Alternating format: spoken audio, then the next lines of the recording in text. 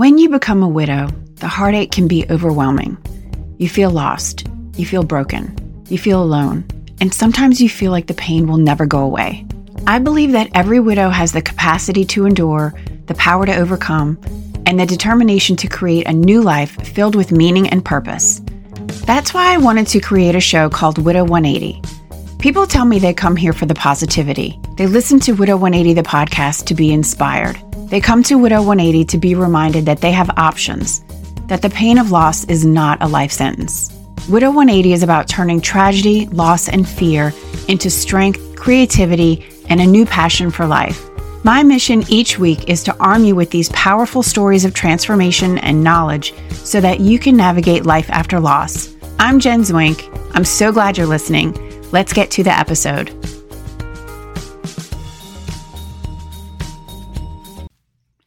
Let me ask you a question. What are you fed up with? What are you tired of tolerating with yourself? Today, we're going to be getting really honest with ourselves. We're going to do a deep dive into our own habits, our own thoughts, our patterns that we've fallen into, things that we are not happy about with ourselves, things that may even be self-sabotaging behaviors. By looking at these, the parts of our lives that are holding us back in some way, this can actually be an amazing catalyst, an amazing motivator for change. I did my interview with Emily Thoreau-Threat on episode 167, if you want to go back and listen to that episode with Emily. And in that interview, Emily told me about how she was coping with the loss of her first husband, Jacques. He had died in February, and she told me that every day she would come home from work and not do anything. She wasn't watching TV. She wasn't being social at all. She was just coming home and not engaging with the world at all in any way. And she was not happy. She was not satisfied with the life that she was leading. And she was falling further and further into this bit of a funk, really.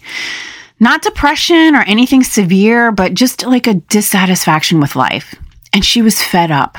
She was fed up with the way that she was feeling. I talk to so many widows who get to a point like this.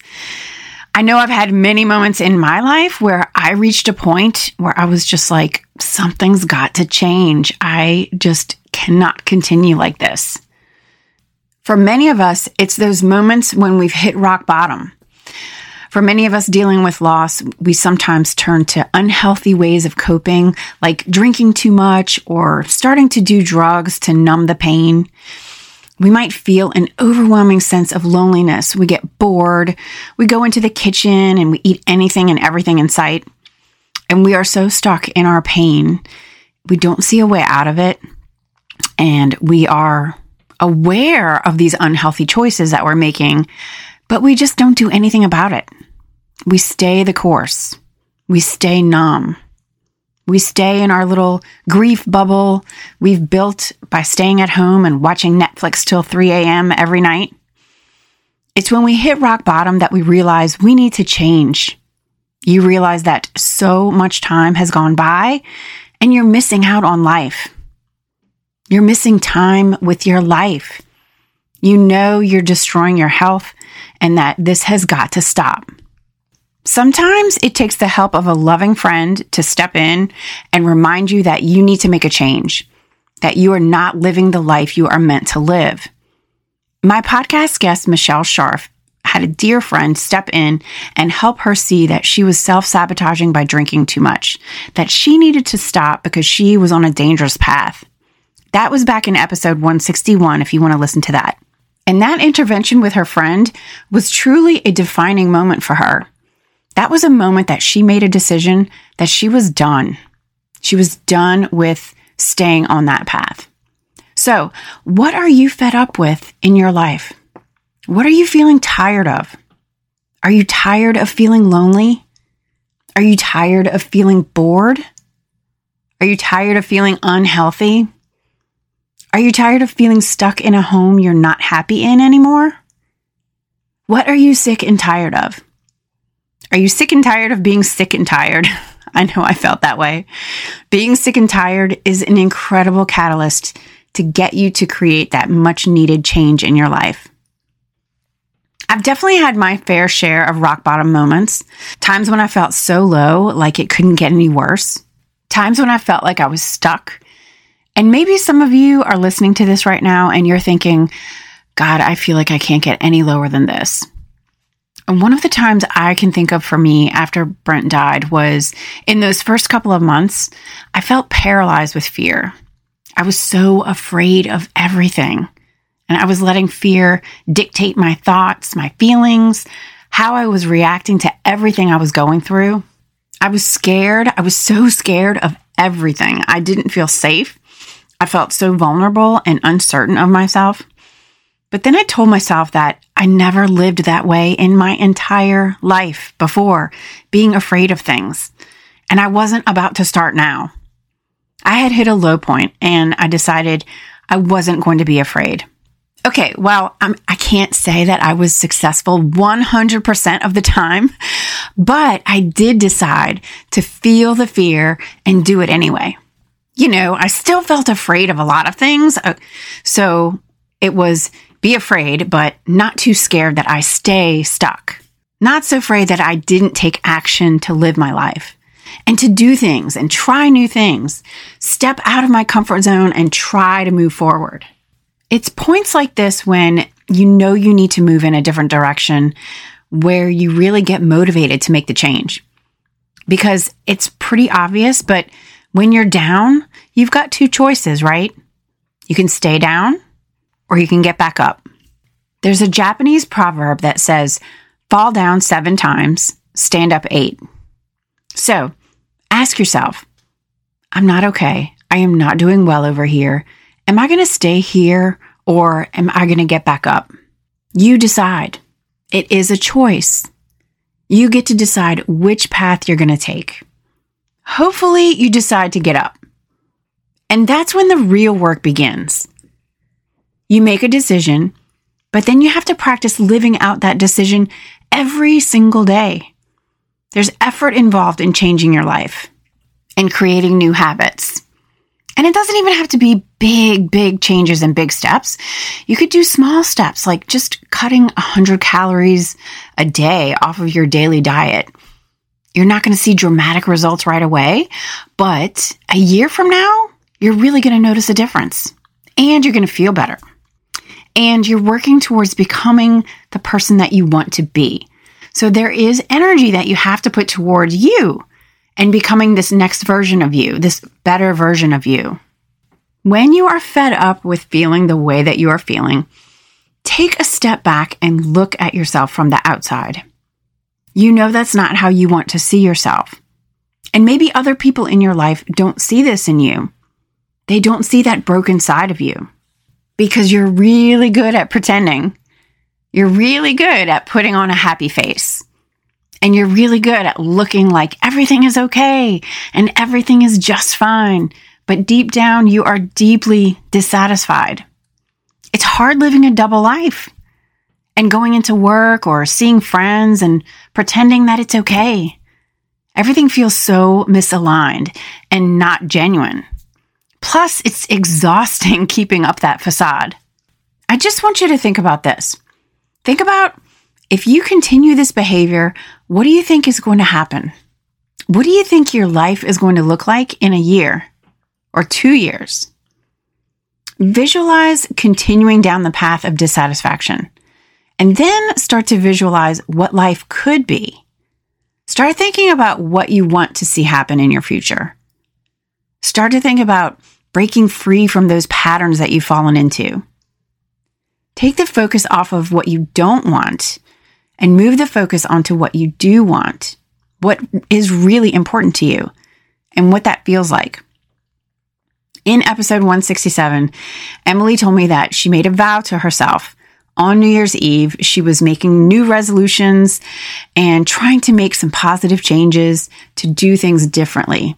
And she decided that she was going to say yes to invitations. She was going to say yes and open up to opportunities, even though she said she wasn't getting any invitations at the time.